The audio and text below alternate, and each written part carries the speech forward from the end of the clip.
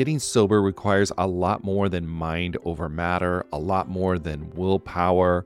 It's about leveraging the support around you. People in recovery typically need a mix of medical help, emotional support, and changes in lifestyle to manage their addiction, not just mental determination. As both a therapist and someone embracing the recovery lifestyle, there's one tool I always recommend to people needing extra accountability: SoberLink. SoberLink is a high-tech breath analyzer system designed to help you get and stay sober. And here's why I love it. You'll test the same day, every day, eliminating testing anxiety. Friends and family receive instant test results, helping you rebuild trust and preventing relapse. Accountability is a part of that, and it's something to really be embraced. Devices have built-in facial recognition, so your support circle knows you're testing, and tamper-resistant sensors flag any attempts at trying to beat the system, so your sobriety is never questioned. So let 2024 be your best year yet. Visit soberlink.com/TAM to sign up and receive $50 off your device. That's soberlink.com/TAM.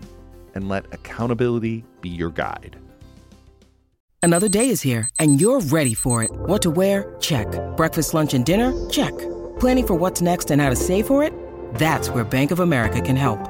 For your financial to-dos, Bank of America has experts ready to help get you closer to your goals. Get started at one of our local financial centers or 24/7 in our mobile banking app. Find a location near you at bankofamerica.com/talktous. What would you like the power to do? Mobile banking requires downloading the app and is only available for select devices. Message and data rates may apply. Bank of America N.A., member FDIC.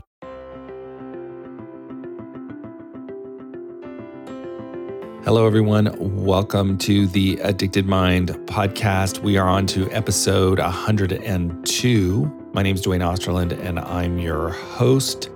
And our guest today is Benjamin Hardy. He is the author of several books. One of them is Willpower Does Not Work. And he is also the author of his upcoming book, which is Personality Isn't Permanent. And so on today's episode, I talk with Benjamin about how we can actively pursue the change process and why it is really important for us to be able to see our former self and our current self and our future self as distinct individuals in a way, and how that can help us frame our goals and make meaning out of all of our experiences and facilitate the change process. So Benjamin really goes into a lot of details and gives some practical information that we can do now in the current moment to make some of the changes we want. So I really enjoyed the conversation with Benjamin. He just was so generous in sharing his story and sharing his knowledge, and just really enjoyed talking with him. And so I hope you enjoy this episode as well.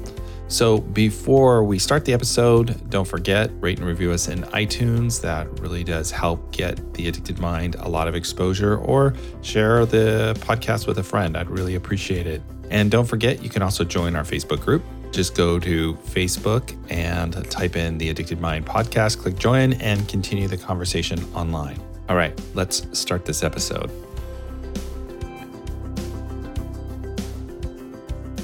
Hello, everyone. Welcome to the Addicted Mind podcast.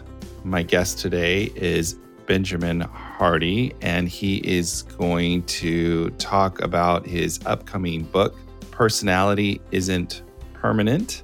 And Benjamin, I'm excited to have you on the show. I really want to talk about, as we were kind of talking about earlier, talking about science-based change. So before we do that, you want to introduce yourself and tell us a little bit about your story? Yeah, absolutely, man.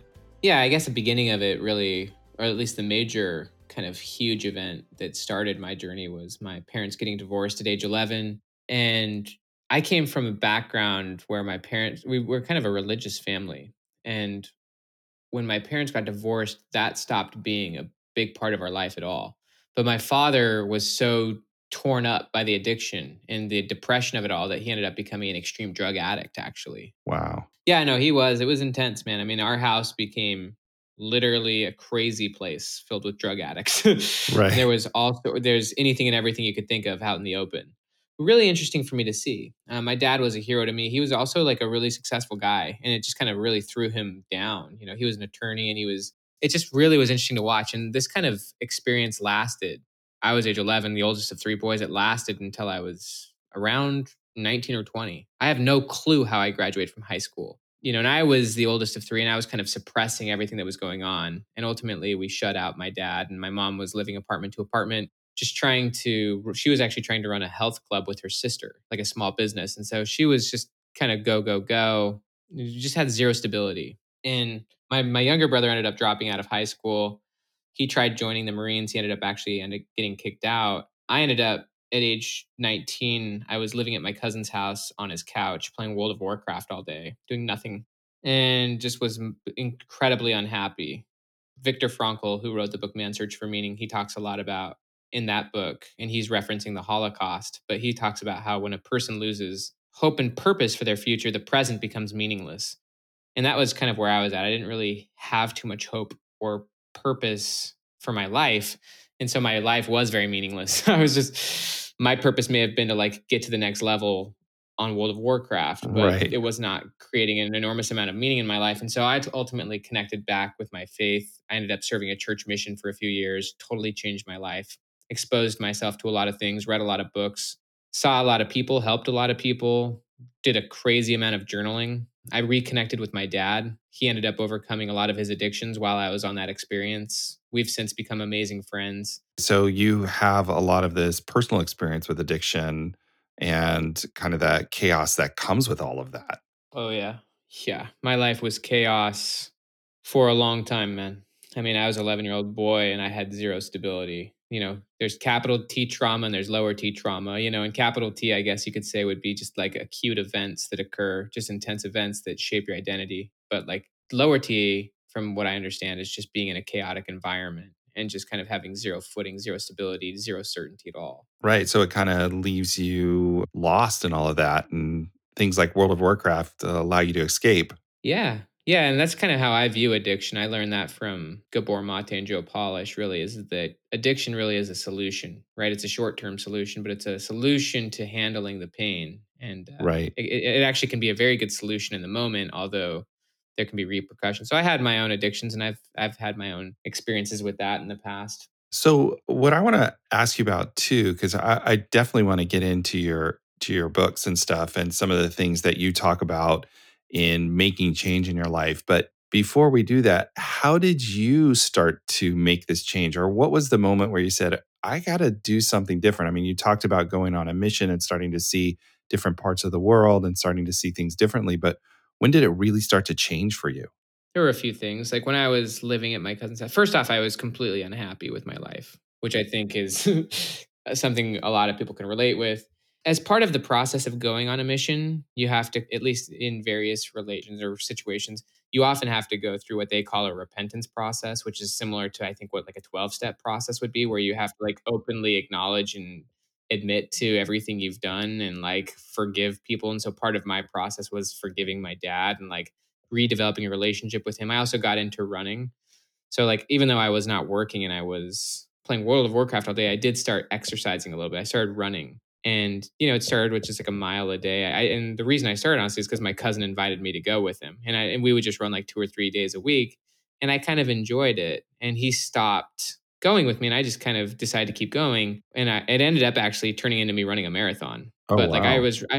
yeah, like when I was 19. But I mean, it started small and I would just run 2 miles a couple times a week. And then I just started running a little bit more and listening to music and getting a little bit more into it. I'd run in the middle of the night. Like Right. I watched the movie on Fight Club on like repeat. Like I'd get home from running and the movie Fight Club would be in the background. I'd be playing World of Warcraft. And the only thing that changed is that I'd go running and I'd just jump straight in my mom's hot tub, in her apartment complex. But while I was running, I think I was not consciously, but kind of subconsciously building confidence. But also I was thinking, I was not distracting myself as much. I was actually like thinking about my life, thinking about my future. Kind of like meditative or something. Yeah, yeah. And I was really thinking about my future a lot. And I was just looking at my life and thinking, I think that that's one of the challenges with addiction or with trauma is that you get so caught up in the past. You're always looking in the rearview mirror. Right. And for me, I was thinking, I really want a different life, and from a motivation standpoint, you really need a goal.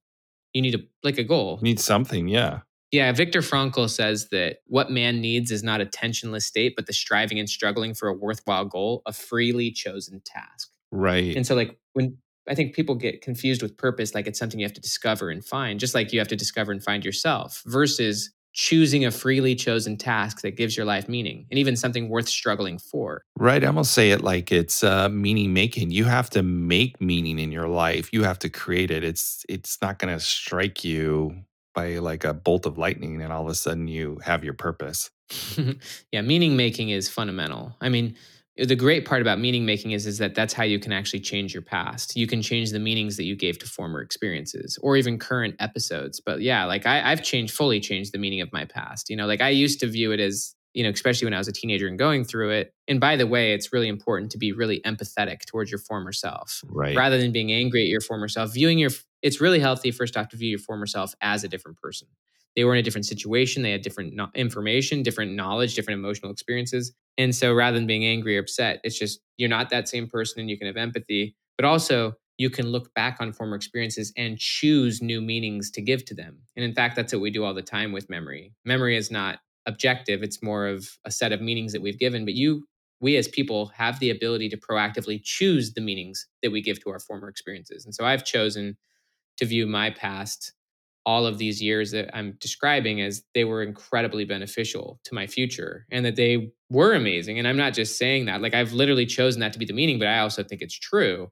And we can all do that for ourselves. Right, right. I have a saying, it's like we can't heal any of this stuff through the lens of shame, and if we're looking back on ourselves and just sitting in shame, we're kind of stuck. You have to have some self-compassion, and that can be hard to manifest when you're kind of staying in that state of addiction and, yeah, I guess self-loathing. Yeah, I think it's good to appreciate your former self as someone who was doing the best that they could, but it's also crucial to open up. I like the Alcoholics Anonymous statement that you're only as sick as your secrets. So like, Viktor Frankl said that emotion which is suffering ceases to be suffering when you give it a clear picture. And the way you give it a clear picture, whatever your trauma is or your pain is, you turn into a narration, you turn into a story, you turn into words. And that can either be through journaling or through openly and honestly talking about it. But once you've gotten it out of your system, meaning you've turned it into a story and something that you're openly telling people about, then it can be something that you can choose a meaning from. And you can also get other people's perspectives so that you can make a more informed meaning. So that's that really reaching out for help, like reaching out for compassionate help from others. Yeah, and I think that it takes huge courage, but that's a fundamental step to changing. You won't probably change if you're keeping it secret. Right, right. And I guess that's sometimes the battle, right? Because if we have all the shame about our behavior or shame about some of the choices we've made, it wants us to hide, not be seen because don't show anybody. Yet it's the very thing we have to do to be able to start creating some self compassion. I hear that's what you're saying. Yeah, and I think that often you can quickly get that, especially when you're doing it in a safe environment where you're opening up. I mean, that's I think why people like 12-step groups is because they're in a place where they can just openly and honestly express themselves and other people can not judge them but just encourage them and support them. I mean, as for myself, when I was 19, and I had made an incredible amount of mistakes in my life to that point, I had a former church leader in this case come up to me, and he asked me if he could take me out to lunch. And I was, not doing anything with myself. And he took me out to lunch and he had watched, from a distance to some degree what had happened to my life and my family. But he took me out to lunch a few times and he just encouraged me. He just said, look, like no matter what's gone on with your life, like you're a great human being. You still got a future ahead of you, even though it was like small. And like it really meant a lot coming from him, where I was just like, It's like you needed to hear that. You need to hear that in that moment. yeah, sometimes you need to hear that you're not a piece of crap. You know what I mean? And because sometimes Yeah. we can feel that shame where we've just kind of thrown the towel in on our future because of whatever occurred in the past, which doesn't have to be the case. But sometimes it's nice to have someone tell you, look, your future can be whatever you want it to be. And you're a normal person, even though you've made mistakes. And by the way, we've all made mistakes. Right. And there's nothing wrong with it. You can let it go and you can move on and you can still become a great life. You can still have a great life. Right. Yeah, definitely. And sometimes we need to be able to hear that because we can't say it to ourselves, So we have to find those compassionate people that can say, hey, come on, move forward. Yeah, there's a quote that I share in the book, but I don't know if you've studied much of Peter Levine. Yes, I love Peter Levine. Yeah, he's cool. So he says that trauma isn't what happens to you, it's what you hold on the inside in the absence of an empathetic witness. Absolutely. I think that having empathetic witnesses around you, but also it takes courage. I mean, if you're someone who's feeling shame or whatnot from your past, I think writing about it's a crucial thing where you just openly write about what you're feeling and why you're feeling that way. But also having the courage to open yourself up and also not forcing someone so fast to where you're trying to get them to go. Maybe like premising it where it's like if you're gonna, like 2 days ago, for example, like my brother right now is in a treatment facility. We did like a legit intervention 6 weeks ago, and he agreed to go to treatment. And so we brought him here to Florida, where I live, and he's doing excellent. But what I think is amazing, because he's done some crazy stuff, like beyond what I've done, but I have zero judgment towards his former self. And I know that he went through a lot of trauma, but it was amazing. Like we did like a 4 mile run yesterday or 2 days ago, I guess. And he was just being a lot more open about some of his trauma and also some of his decisions from the past. And it was really powerful for me to watch him just talking about it and for me to listen and just I've got zero judgment towards his former self. I also recognize one of the key concepts that is really useful for people to understand. There's a TED Talk by a guy named Daniel Gilbert. He's a Harvard psychologist. He gave a TED Talk called The Psychology of Your Future Self. And the major insight from his research, which he's done a lot of, and other research on the subject, is that your former self, who you were 5-10 years ago, is not who you are today. We often feel like we're the same person, but we're actually not. Like we have new experiences, we have new perspectives, new goals, in many ways, a new identity. Some aspects of us are still the same, but it's really helpful to view your former self as a different person. And it's just as important to view your future self as a different person. That your future self is going to be in a different situation. They're going to have different goals, different perspectives. They're going to be in a different place. And the reason why this is helpful is that it allows you to not be so fixated on who you are today. Who you are today is temporary, and it shouldn't be so obsessed over. Right. Yeah, definitely. And the reason that's helpful is because when I'm with my brother, he's in a treatment facility. He can also recognize already how much distance he's made in the last 6 weeks, but he's still not defined by who he is today. There's all sorts of infinite potential for what he can choose to be and do. And he's starting to finally grasp that like who he is right now is just a snapshot. It's not something to be defined by. Right. And so he's got the option of a different future. Right. So this is something obviously you started to put into writing. And my question for you also is, how did you start to do that? Like, how did you start to put it into writing and put it down and discover this? Yeah. For me, it was actually on my mission. So during those 2 years, I just filled stacks of journals. But I would write about former experiences, my trauma, my mistakes. I'd also just write about what I wanted to do and who I wanted to be.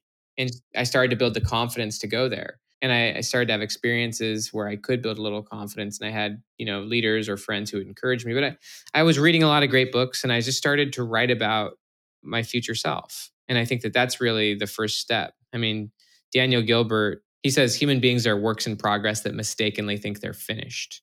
And the idea is that we get stuck remembering the past rather than imagining the future. And you really need hope. You need a purpose for your future. You need something to aspire towards, or else the present loses its meaning. And so I just started writing about my goals, writing about my hopes, my dreams. And I just started writing about them more and more and continuing to learn and to fuel that. And something I still do today. And it sounds like at the same time as you're doing this for yourself, you're also doing this for your brother too, being that fair witness, that compassionate witness, and helping him focus on his future self. Yeah. I mean, I think that you can get to a point where you just realize there's no reason to judge anyone. Right. When you realize the impact of trauma and environment and so many other factors.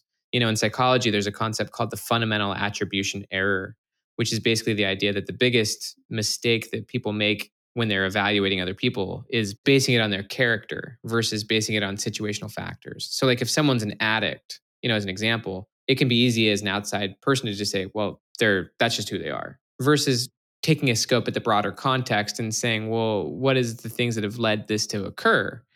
And so Yeah, it's helpful just to say, I don't fully understand what's going on, but I want to be here to support. And there's just no judgment. And there's no reason to tear someone down or to be critical or judgmental. I mean, it's all you want to do is just encourage, and just be a support. And so, yeah, I mean, I love being with my brother, love encouraging, love supporting, love listening. And also, there's another really big idea, and it's measuring the gain, not the gap. So, like, actually taking time for yourself and for other people to look back on the gains. Like, Right. holy Right. cow, Trevor, like, it's amazing to see how much you've already come in 6 weeks, and like to acknowledge it, or even to acknowledge for yourself, look at how much has actually occurred in the last year or 2 years. You may not be where you want to be yet, but if you actually take the time to look back, you can actually see that you have made progress, and that should be celebrated.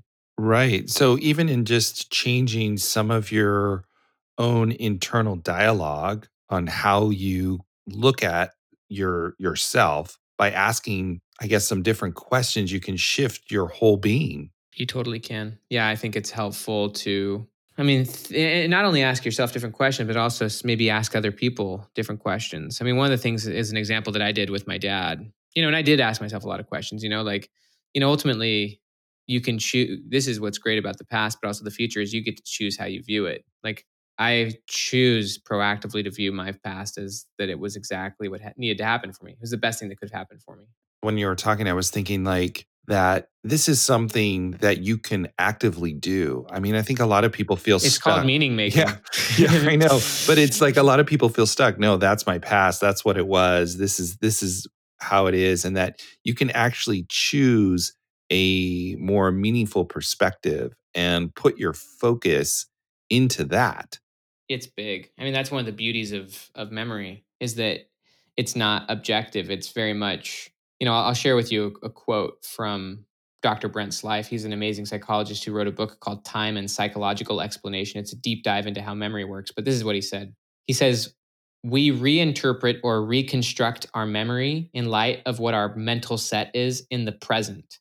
So, and then he says, in this sense, it is more accurate to say that the present causes the meaning of the past than to say that the past causes the meaning of the present. Our memories are not stored in objective entities, but living parts of ourselves in the present. This is the reason our present moods and future goals so affect our memories. And so basically what he's saying is rather than the past being the thing that's causing you to be who you are, it's more accurate to say that the present actually causes the meaning of the past. And you get to choose what that meaning is. If you get yourself moving forward, and if you become more hopeful, and if you, let's just say, develop healthy relationships, you'll start to choose and have the ability to choose to look at the past from a more positive perspective. And we all get to choose those meanings. I mean, we can actively choose meanings even to what happened today. Even if something fell apart, you can choose to give it whatever meaning you want. And that's part of becoming emotionally developed as a human being. Right. Yeah.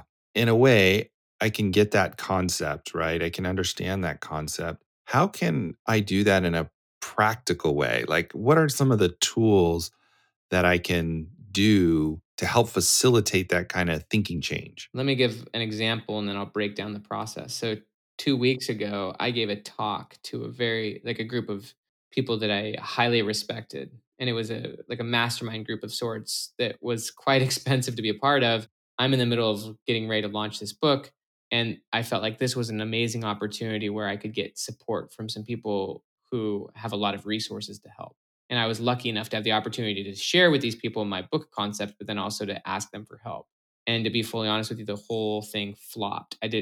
Even though I had spent a lot of time preparing, I wasn't prepared in the right way. And so I didn't know how to ask them for help ultimately. And it turned awkward and the talk kind of flopped. And they were like, well, you need to be really specific in how you want us to help you. It just went wrong. And I was really embarrassed.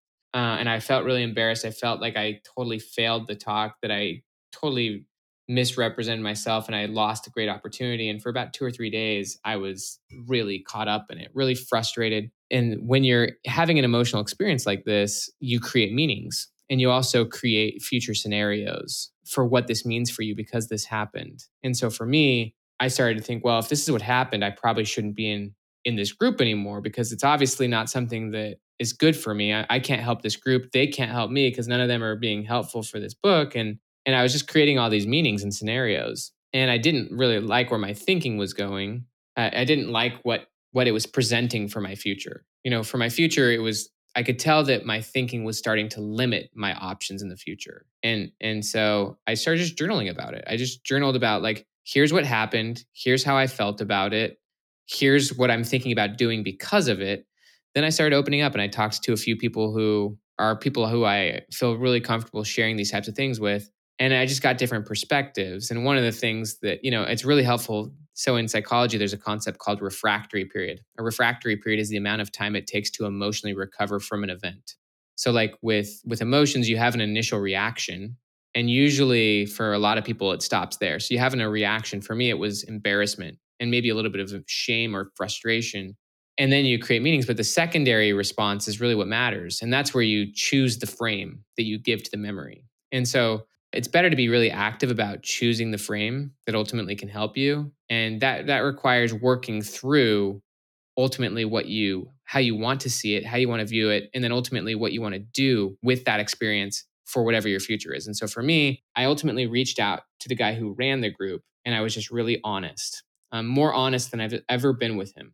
And it took courage for me to share this text. I sent him a voice text and I said, "Hey man, first off, sorry that the talk didn't go very well. Sorry I kind of wasted your guys' time. And also because of this experience, which happened a few days ago, I've been pretty introspective and been thinking, even though I've been a member of this group for 3 years and it's changed my life, it just made me think, I don't know if I'm a good fit for this group anymore because I don't think the people in the group can really help me with this. And this is just where my process is right now. This is what I'm thinking about. But I just want to share that this is what I'm thinking about. And I want your perspective and just want to say, hey, I really respect you." So I just basically said how I was feeling and what I was thinking in my muddled state, got a response back. And he just kind of told me, gave me his perspective that he was surprised that I felt that way, that he didn't think it was as bad as I thought. And also that he thinks that there's many other options that we have. And in getting his response back, I was able to just sit and think about it, not be so quick to reply, but I just thought on it for a while, had a conversation with my wife and just, I just literally thinking about it rather than storing it inside and just making a snap decision and then being defined by what happened. I was really trying to work to a solution. And ultimately what happened was this is kind of how it landed. I talked to my mom, like, and this was back in May, so Mother's Day had happened, and my mom told me earlier that week that Mother's Day was the best Mother's Day she ever had. And I thought that was interesting. Like, my brother's in a treatment facility and stuff, but she said I had great conversations with my boys, and it was just the best Mother's Day I've ever had. And I said, that's a really cool meaning that you've given to that, because it's not objectively the best, but like that's how she chose to view it. Right. And Yeah. so I ultimately decided to interpret that mastermind meeting as the best one I've ever been to. And I just chose that meeting. I said, you know what? It didn't go exactly how I planned, but if I choose to learn from this, it actually could be the best meeting I've ever had. Even though it may be the most painful, if I choose to learn from this could be the best. So I'm just going to actually choose to say this was the best meeting I've ever had. And so I reached back out to the guy and I said, "Look, Joe, you know what? Don't worry about it. Like, this was actually the best meeting I've ever had. And I'm going to learn a lot from this. Thank you for being compassionate and helpful towards me. And we've got a lot of great things to do in the future. So thank you." And so I chose to frame it that way. Like, there was no one who told me to do that, but I actually genuinely believe it. And that's the story now that I'm going to tell about that event. And what that story now allows me to do is it gives me so many more options for that group and just in general for my future than being defined by my failed speech. Right, definitely. And being able to kind of walk through that process. So what I hear you said is like you gave yourself some time, you wrote down your thoughts, you reached out to compassionate witnesses, and then you chose to put the meaning on it that you felt was going to be the best for you and to use that. I also did something courageous, though, which was to be open about my feelings with the person involved, Yes. which was kind of the linchpin. Like my other friends that I was talking to, they would have supported me whether I stayed in the group or I left. But I was really open fast, like literally the next day, about my feelings to the person who my relationship would be impacted whether I stayed or went. And I just was really open and honest about how I felt, not condemning him, not condemning the group, but just saying, this is how I'm feeling right now based on what happened.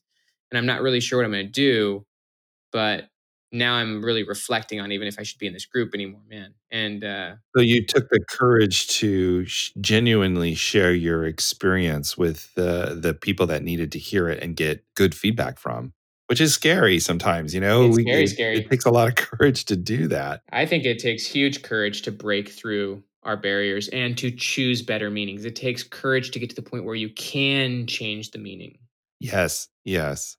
Do you find that you have gotten better at this as you've practiced it and you kind of get to a result quicker as you Yes. do it? Yeah. I mean, I was able to do that whole thing in 2 days. And I ultimately got to the point where it went from shame and embarrassment to this is the best meeting I've ever gone to, and having no negative feelings towards it, being able to talk to you about it, and also interacting with people who had listened to it and just not being like, oh, yeah, I'm the guy who gave a good speech, but it's like, yeah, how's it going, man? And like going back to just being in a normal relationship. So, yeah, I think, and obviously that was not a big event. That was me failing, like me not giving a talk as much as well as I think I could have, and not get obviously bigger, harder events can sometimes take a little bit longer to do. But yeah, you can get a lot better and faster in basketball. I'm a huge basketball fan, but one of the things that Kobe Bryant talked a lot about was that he had a short memory, which is why he was able to be so effective. Because like if he missed a shot, as an example, he wasn't going to use that last shot to determine if he was going to take the next shot. He just let it go, got back on defense and went. Whereas sometimes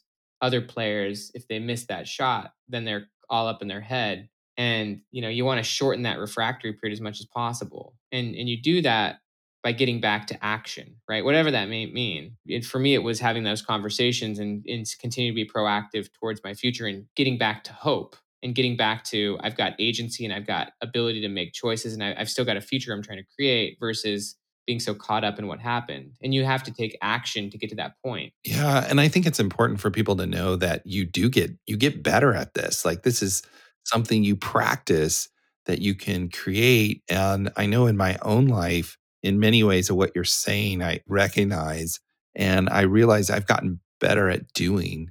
And you can kind of get around some of those events quicker, if that makes sense. And use them to better myself, better my life, better the people around me. Yeah, it's beautiful. There's a concept for it in psychology. We call it psychological flexibility. It means that, obviously the opposite would be rigidity, where you're so rigid to your emotions that they petrify you, that they stop you, that they stop you from taking action. Whereas becoming flexible psychologically means that you're dealing with your emotions, you're not suppressing them or ignoring them, but you're moving forward regardless of them, and you're not being so snap in your judgment with your meaning. You're not saying this is okay, this happened, therefore the relationship must be over. It's about being flexible to it and being fine handling some uncertainty, being open and honest about communicating. But you can become incredibly psychologically flexible. It has a lot to do with confidence.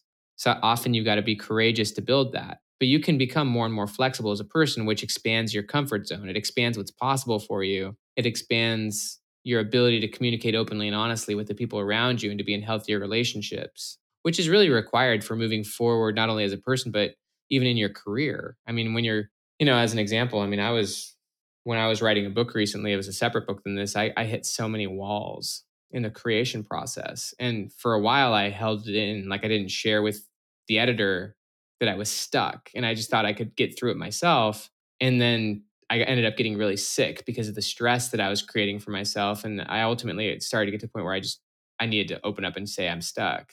And I waited like a month longer than I should have, which actually jeopardized the launch. And she was like, "Oh, why didn't you tell me sooner?" If and then after that, I got to the point where I was just being radically honest every time I hit a wall, where I was like, "Okay, I need help. I'm stuck." And like then we could get feedback loops faster. We could get to the result faster. We can get moving forward. And I stopped having ego about needing to have all the solutions myself. I was like, "Nope, I need help." And we could get through it fast. And then everyone was positively benefited as a result. And I think what you're saying talks to your new book that you're releasing, which is personality isn't permanent, which is exactly what we're talking about. That you can change. So tell me a little bit about writing this book and what you hope this book can do for people. Yeah, the story I was just telling was about a separate book, but I hit walls with personality as well. Yeah, this book I think is a book that needed to be written. It really explains why we often can get stuck. One of the core premises in psychology is that the best way to predict a person's future is by looking at their past. For my brother as an example, someone who's been stuck in addiction for 15 years. He's in a treatment facility. He's showing some signs of hope, but I could just say, Trevor, we already know you're going to lapse back. Like, you've got such a history, like, and although that may be true in the majority of situations, it doesn't have to be true.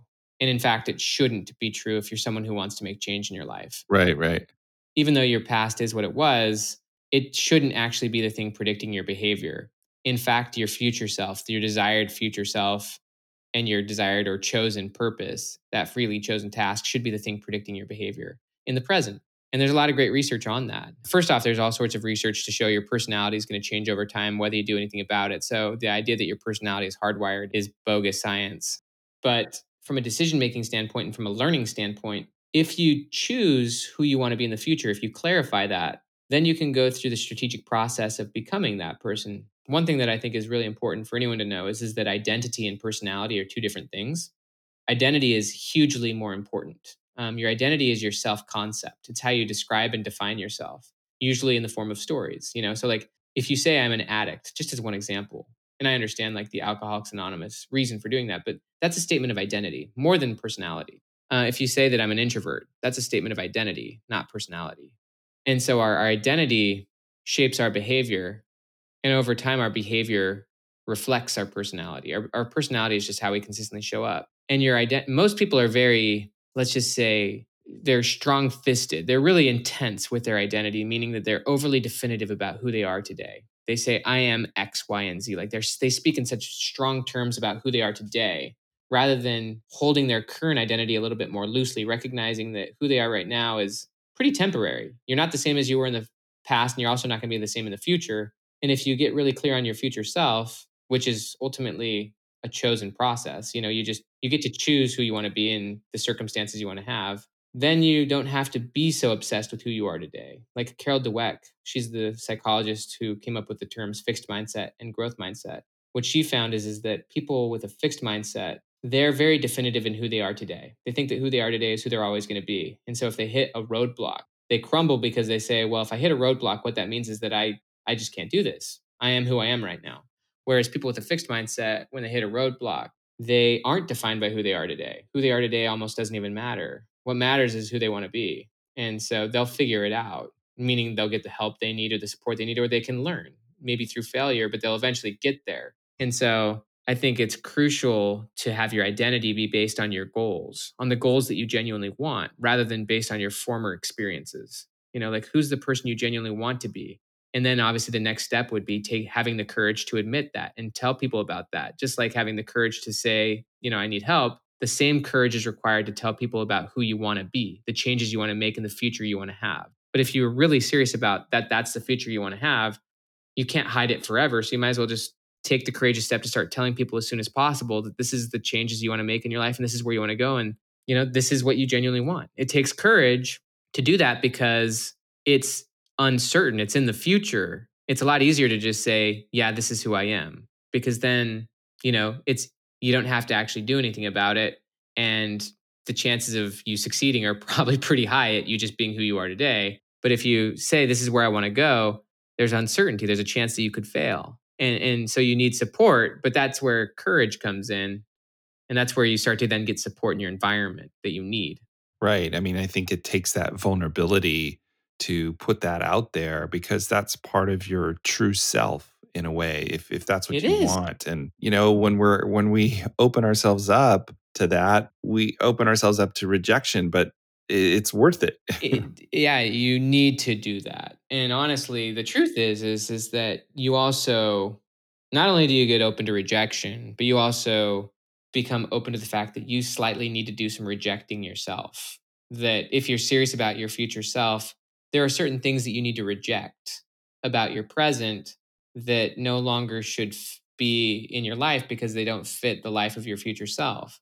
And so you then become more honest about, I might be rejected, but also I kind of need to do some rejecting of activities and situations and behaviors in various people because now I'm serious that I want to do this. I'm not there yet. I'm not pretending to be there yet, but this is what I'm really seriously wanting.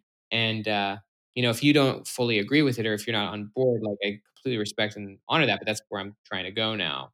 And yeah, obviously then you would need to put yourself in the right environments around the right people. You'd probably depending on the goal, investing money into whether it be experiences, education, learning, mentoring, but telling the story, telling people about it leads you to believe it more. It also puts it out in the open so you're no longer hiding it. And so that when we have a desire as people to be consistent with our behaviors or with our words. And so if you tell everyone, for example, that you want to write a book, just as an example, and a year goes by and you haven't done anything and you're still telling people about it, like people might start saying, "Oh, dude, why aren't you writing that book?" Or maybe you could proactively put yourself around people who will encourage you to do it against your own weaknesses. And so you'll have a stronger sense to be consistent with your new story, which hopefully is more future based versus so definitive in who you are today. Yeah, I mean, I think that's awesome, and it sounds like real practical steps that you can take, and not just theory, but action. And I really love that because sometimes that's what we need to be able to hold on to. It's like, I can understand the concepts, but give me the actions. And it sounds like that's what you're doing in your books.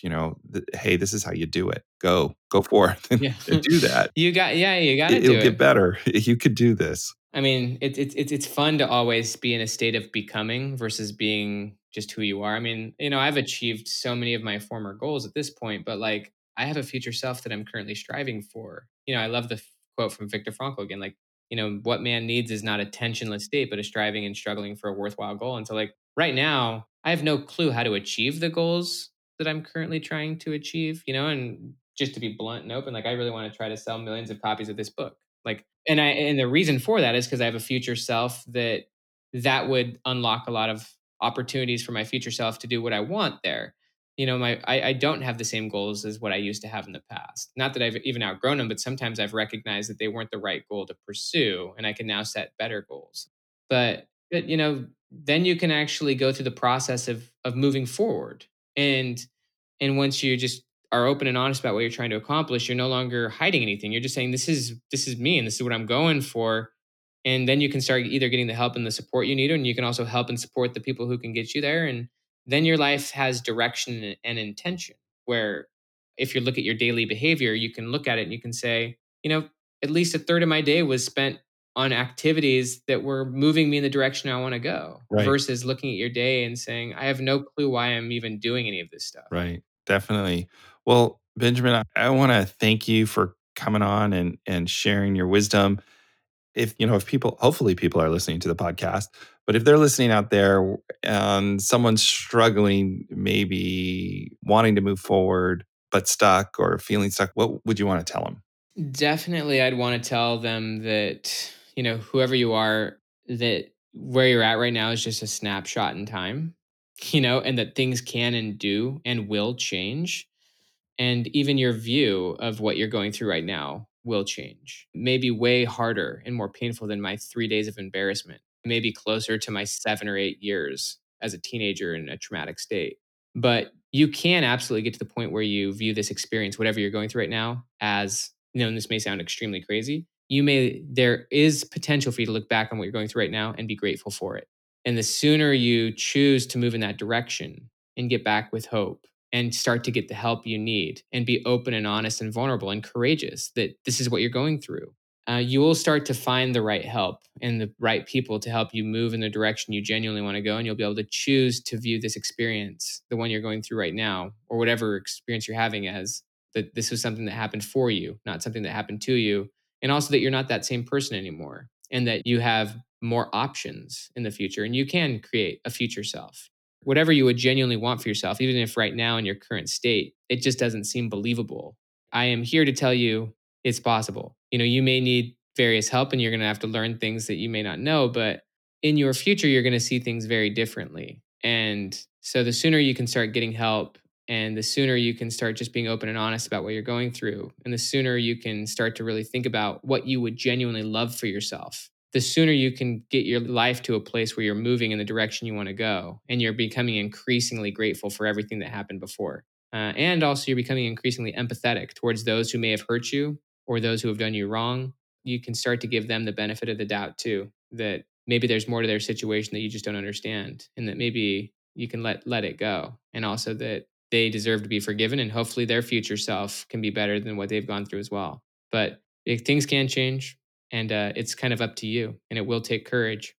Thank you so much for saying that. I'm so much on the same page as you. How can people find more information about you if they want to get a hold of you or they want to help you get to your goal and purchase this book? That's amazing. Well, first off, just thank you for being here. My website is benjaminhardy.com. Got lots of blog posts there. There's free online courses. But yeah, I would just recommend you check out Personality Isn't Permanent. This book's got about 150 journal prompts to help you reframe and get better and better at framing and choosing better meanings for especially traumatic experiences of your past. But also, I break down all the science and provide lots of prompts and things like that to help you really clarify who your future self is. And then most of the book is just literal strategy for how to become the person you want to be. And you can do that. You can be flexible. You can learn flexibility and confidence, and you can learn to develop even an identity. But you can learn to become someone who can handle stuff that you can't currently handle. And this book teaches you how to do that. Yeah, practical, real steps that you can take. I love that. All right, Benjamin, thank you so much for coming on to the Addicted Mind podcast. I just truly appreciate your wisdom and your willingness to share it.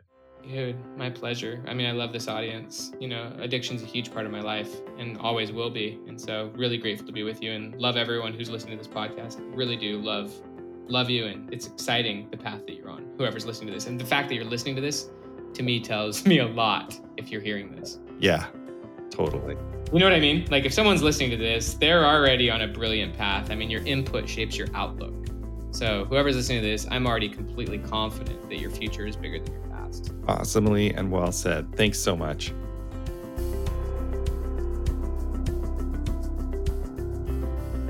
All right, everyone. Thank you for listening to the Addicted Mind podcast. All the show notes will be at the addictedmind.com 102. And once again, if you're enjoying the Addicted Mind podcast, rate and review us on iTunes or share the podcast with a friend. I'd really appreciate it. And in fact, we're over 200 reviews. And I just really appreciate all the positive feedback that everyone has given and how this podcast has been helpful to a lot of people out there. I just really appreciate it. And I appreciate hearing that. It makes it all worth it. So I hope that you have a wonderful day, and I will talk to you on the next episode.